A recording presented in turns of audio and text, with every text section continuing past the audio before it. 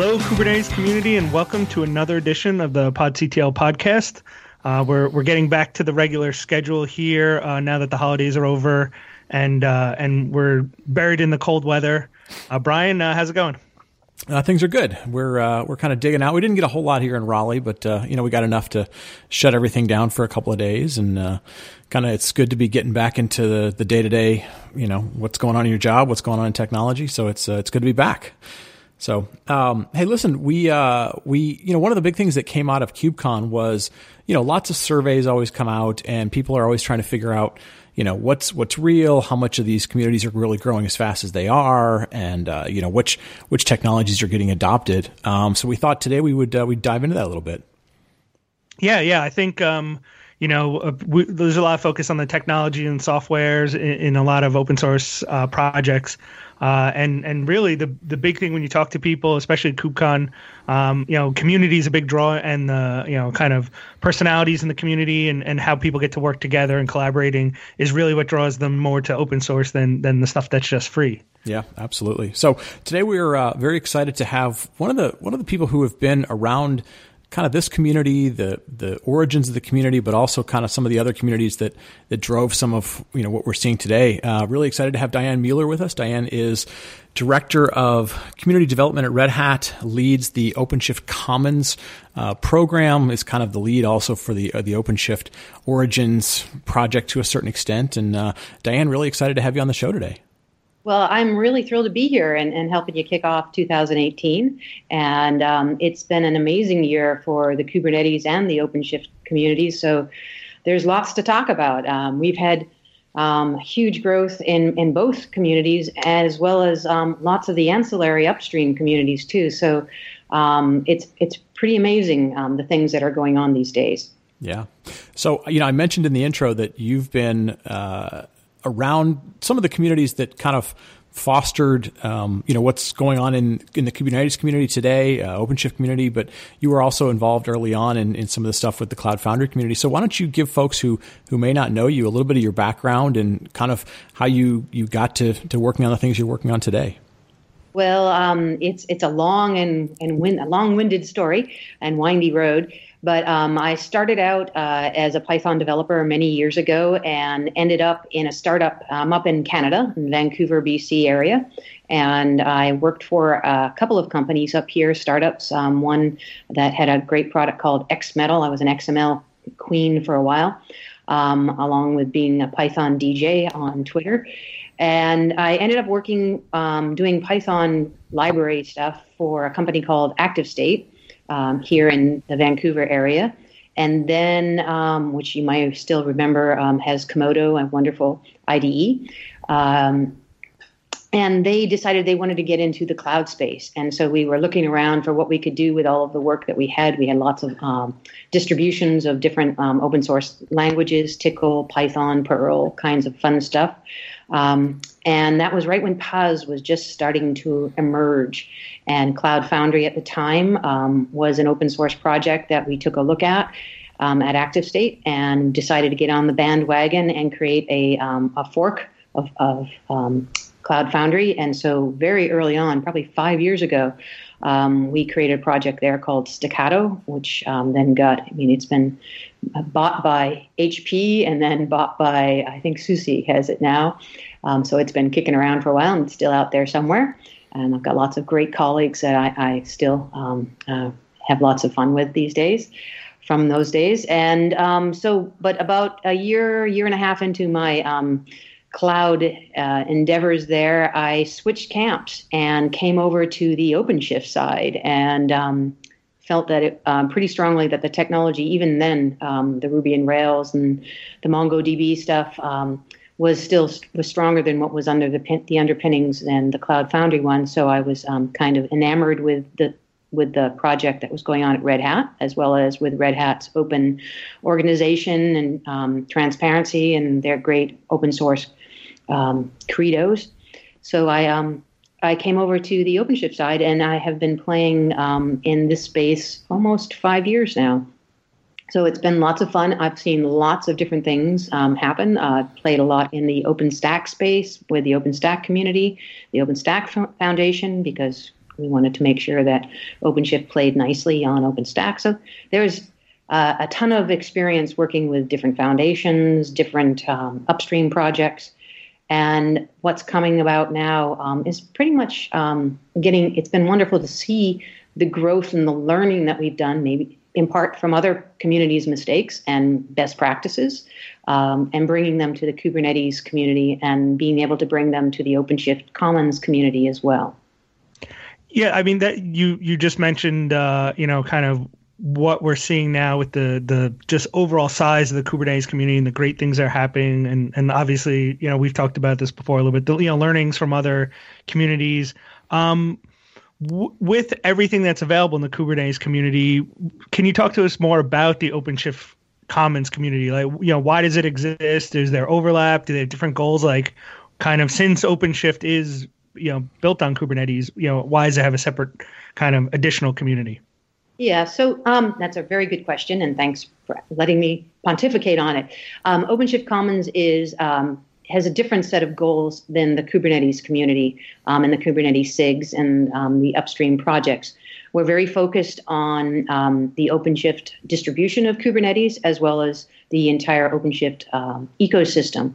What we really focus on in the special interest groups around OpenShift, whether it's machine learning or operations or image building or you name it, there's a whole bunch of them, is around the best practices, sharing the learning, and peer-to-peer interactions. So we have now over 320, I believe, after the Christmas break, organizations, companies that with production deployments, service providers, upstream project leads that are part of the OpenShift Commons ecosystem and our community. And what we're more focused on in the Commons is helping people help each other and connect with each other. And in the Kubernetes world, where Red Hat is a huge contributor, is really where the technical work goes on Kubernetes and some of the other projects there. So a good example of the difference between what goes on in Commons and what goes on in Kubernetes is something like our machine learning SIG, which is really about the best practices and the tooling required and the services required for people to do machine learning and AI workloads on top of OpenShift. And everything has a Kubernetes flavor because basically it's Kubernetes under the hood. But there are things that are different about the OpenShift distribution and tooling that's available with OpenShift that doesn't come with vanilla Kubernetes. So there's a little difference there. So I'm not sure if that was utterly clear, so you can ask me another question if it wasn't. But the technical work goes on inside the Kubernetes community is really the long and short of it. And the lessons learned, best practices, and the peer-to-peer communication and connections and collaboration goes on for us in the OpenShift Commons.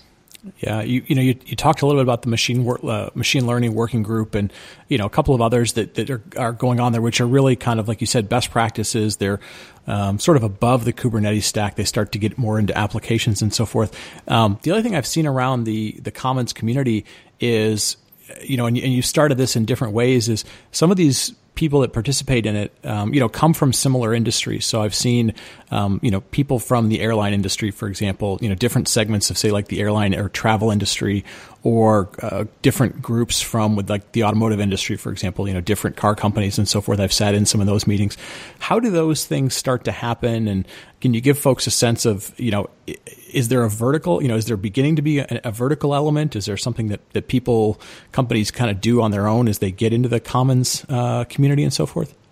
Yeah, so Commons really started out because when we pivoted to Kubernetes, it was a fire hose of information. We had a lot of existing customers and new customers that we had to educate on Kubernetes. And then once we got them up to speed on what Kubernetes and all the wonderfulness of Kubernetes was, what became very apparent was there are a lot of people with commonalities, common interests. The automotive one is a very good example. There's been a lot of work around making IoT, different aspects of the automotive industry's requirements work well on OpenShift. as well as mobile and financial services and EDU. Each of them have slightly different needs, and there's large groups of them that are part of the Commons. So we wanted to give them, and they actually asked for a space to meet and connect and have those conversations.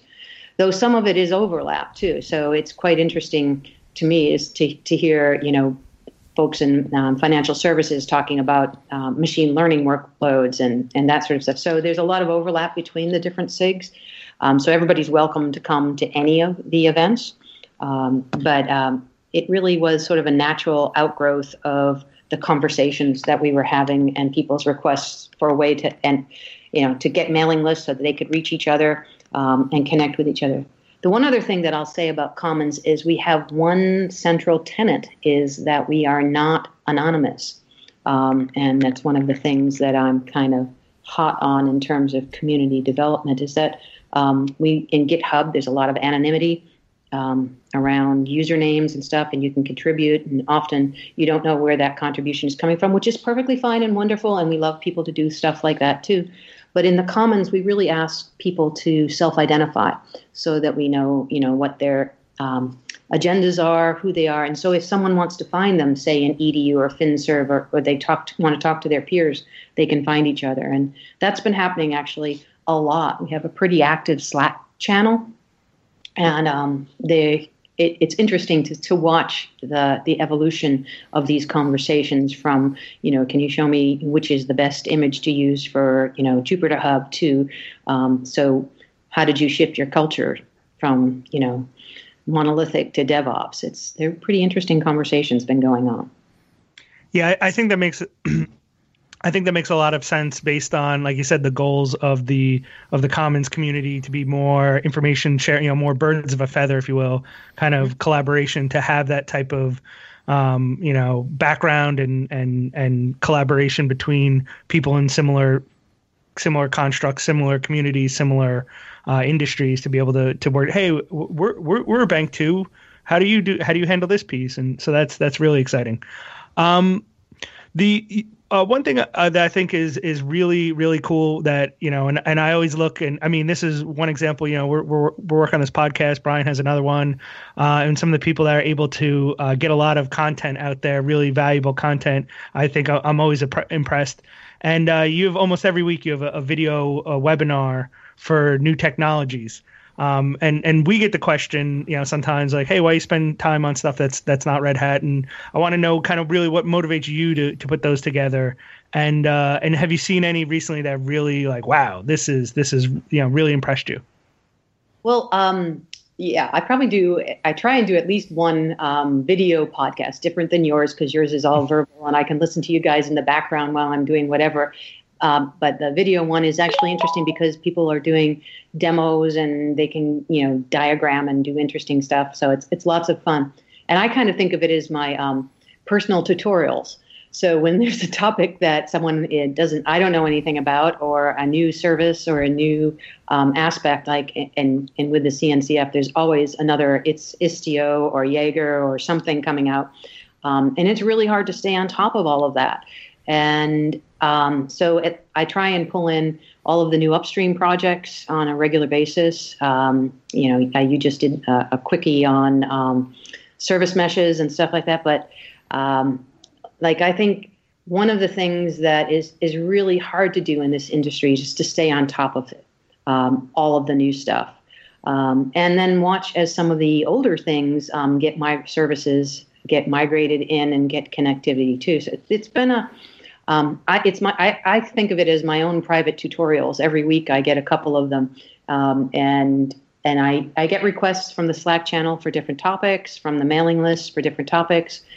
But recently, like the stuff with Kubeflow and machine learning, which is way back in the day when I was at university, what got me interested in computers was AI and all of that stuff. But back in the day when I was at college, none of the resources were available to do the stuff that we can do now. So the things that are making me really excited are, the Jupyter Hub talk that I just got Graham Dumpleton to do a couple weeks ago, some of the stuff that Sabine Modell is doing with the RAD Analytics team. We've got and machine learning kickoff next week with David Aronchek from Google and Matt Farley from the RAD Analytics team at Red Hat, talking about, what do we do to make sure that OpenShift is a first-class place for machine learning workshops, and what tooling comes. There's a company that's been a quiet member of the OpenShift Commons for a while, Pachyderm, which for me was really bad because I thought that they were a Postgres company until I really dug deeper, and it turned out they were just using that Pachyderm, and I got it confused with Postgres. And it turns out they're doing data pipelines for AI, so they're going to be talking soon. There's all kinds of cool stuff around machine learning that I'm very excited about in the next quarter. The stuff that's going on with mobile, there's just a ton of things to keep up with, and so I consider myself really lucky. I get to get these private tutorings and bring all of my friends in the ecosystem and across the community in for live Q&A at the end of each of the sessions. And I think sometimes the Q&A is the most interesting bits of these things, because then you really, after you've gotten the tutorial or the demo, you get to ask the questions, and it's quite fun. And we're all learning. And they're all up on the YouTube channel. So I think we just hit 112 of them. Yeah, they're really good, and the beauty of them is, they're not just sort of your typical webinar or tutorial where you're going to get a bunch of slides. I mean, it's you sort of force everybody to make sure that the technology works. You want to see some basic demonstration of the technology, and like you said, you kind of put people on the spot to say, hey, you're going to get live Q&A. So and the great thing is they're all online. They're all online. You can go back and watch them. You can go back and like you said, this stuff moves so fast that you might have to go back 50 episodes to get, to look at something that's going to now be relevant to you. And then you might jump ahead to something today. So that part is very, very cool. We've talked a lot so far in this episode about kind of how the Commons is an everyday, every week. It's kind of always going on. It's organic. People are interacting with each other. And then, every few months, sort of, our industry has this thing where we get together at events. KubeCon kind of is the premier event for Kubernetes. And you started a thing a little more than a year ago, almost a year and a half ago now, where you run a parallel event before KubeCon called OpenShift Commons Gathering. Tell us a little bit about what people might expect if they went to one of the gatherings, and why it's worth coming a day early and kind of getting involved with those events.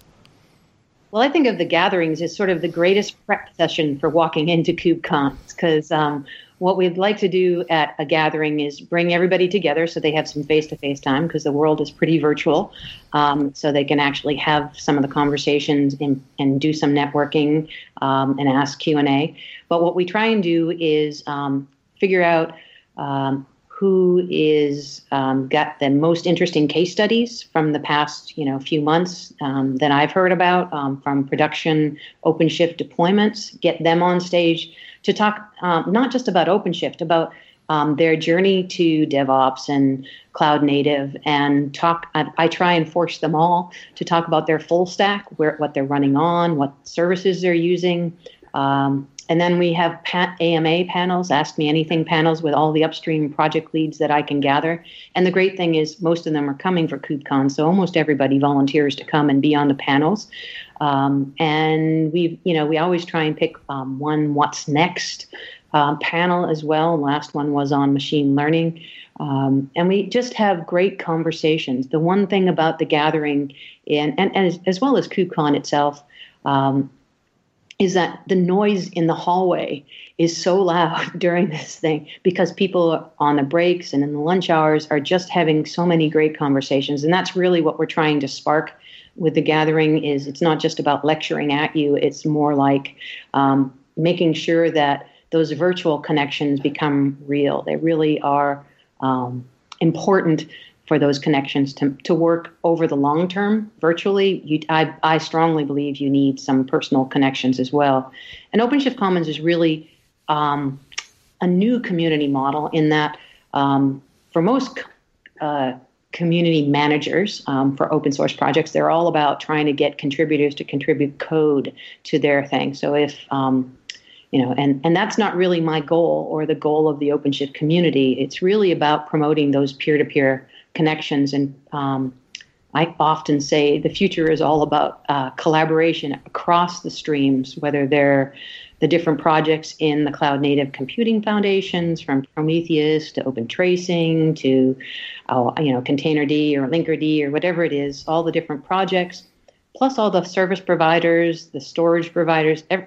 There are so many moving pieces to anybody's deployment of OpenShift or anybody's cloud container story that it's really important to make sure we can help people bridge those connections. And that's really the difference, I think, with this community model. It's not focused on just trying to get people to, update an Ansible playbook for OpenShift deployments. It's more about making sure everybody's connected so that we have a really open community that collaborates openly and shares openly and willingly.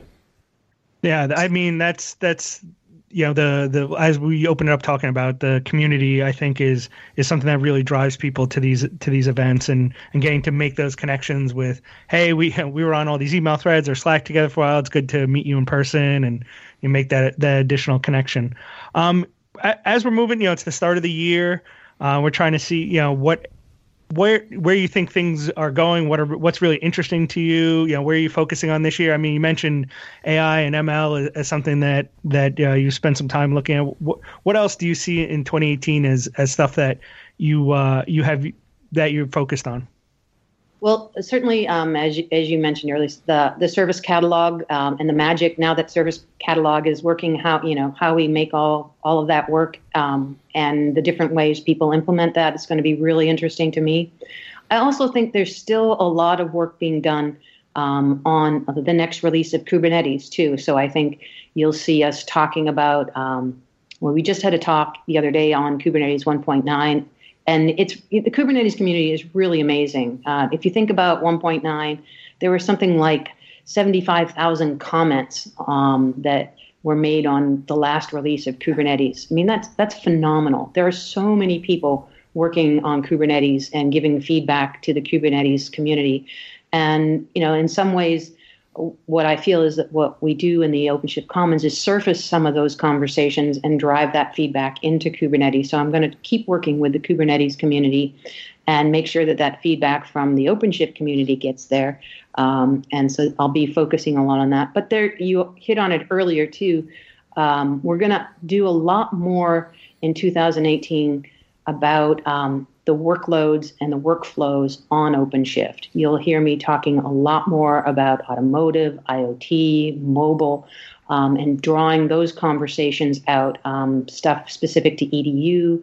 I'm a real fan of the Jupyter notebooks and Jupyter Hub, and making sure that they're working nicely on OpenShift and everybody has all the information to make that work, as well as with some partners like Anaconda and H2O.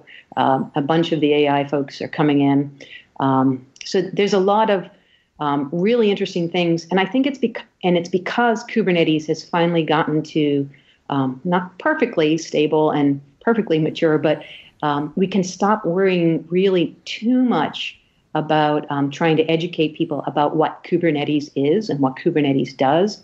Now it's more about what do we need to tweak in Kubernetes to make sure all these workloads work wonderfully for everybody. And as always has been the ethos of the OpenShift team and Red Hat when it comes to Kubernetes, we really try hard to drive these things back into the Kubernetes code base. So it's not like we're hoarding all of this for OpenShift origin.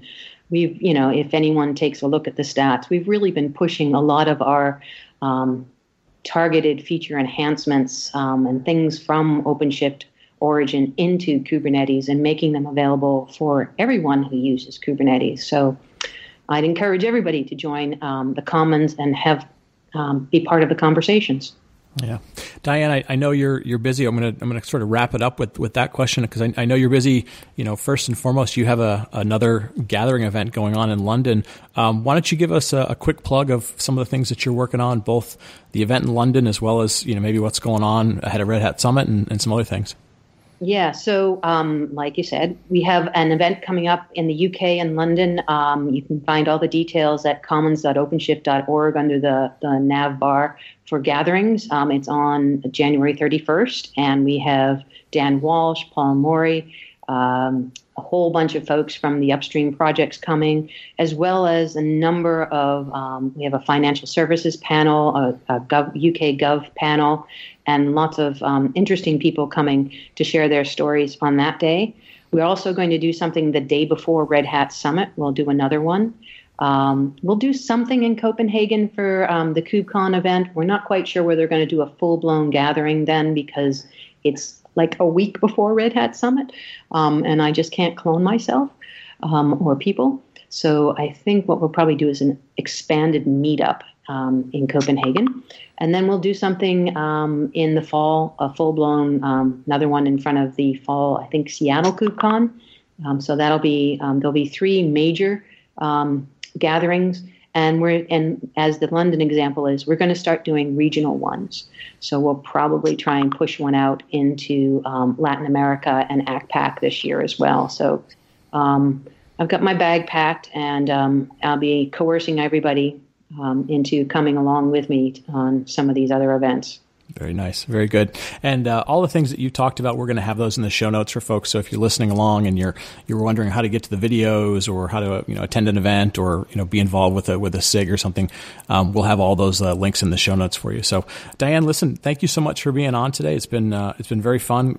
Like to introduce you to the PodCTL community. And folks, if you're interested in OpenShift Commons, if you're interested in the Kubernetes space, definitely encourage you to sort of sign up. It doesn't cost anything. It's it's very much the open source model, and get to know some people that are trying to solve similar problems to you. So with that, for Diane and for Tyler, I'm going to wrap it up. Folks, thanks for listening, and we will talk to you next week.